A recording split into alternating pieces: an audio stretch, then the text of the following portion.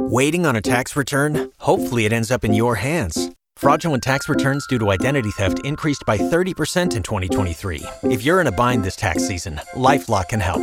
Our U.S.-based restoration specialists are experts dedicated to helping solve your identity theft issues. And all LifeLock plans are backed by the $1 Million Protection Package. So we'll reimburse you up to the limits of your plan if you lose money due to identity theft. Help protect your information this tax season with LifeLock. Save up to 25% your first year at LifeLock.com/aware.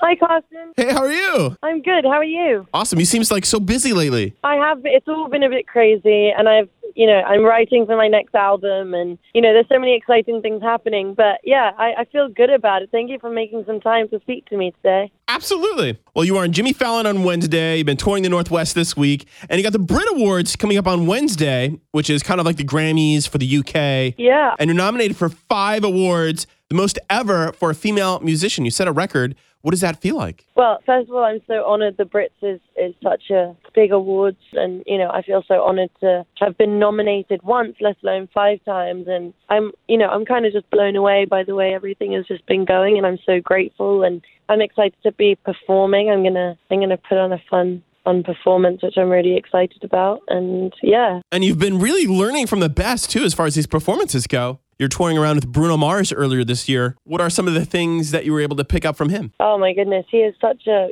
brilliant performer, and everything he, does is, perfectly rehearsed. And Bruno's interaction and enthusiasm, and just, I think he really is the whole package, from the dancing to his band that also dances. I mean, I don't think anybody else could do that apart from him.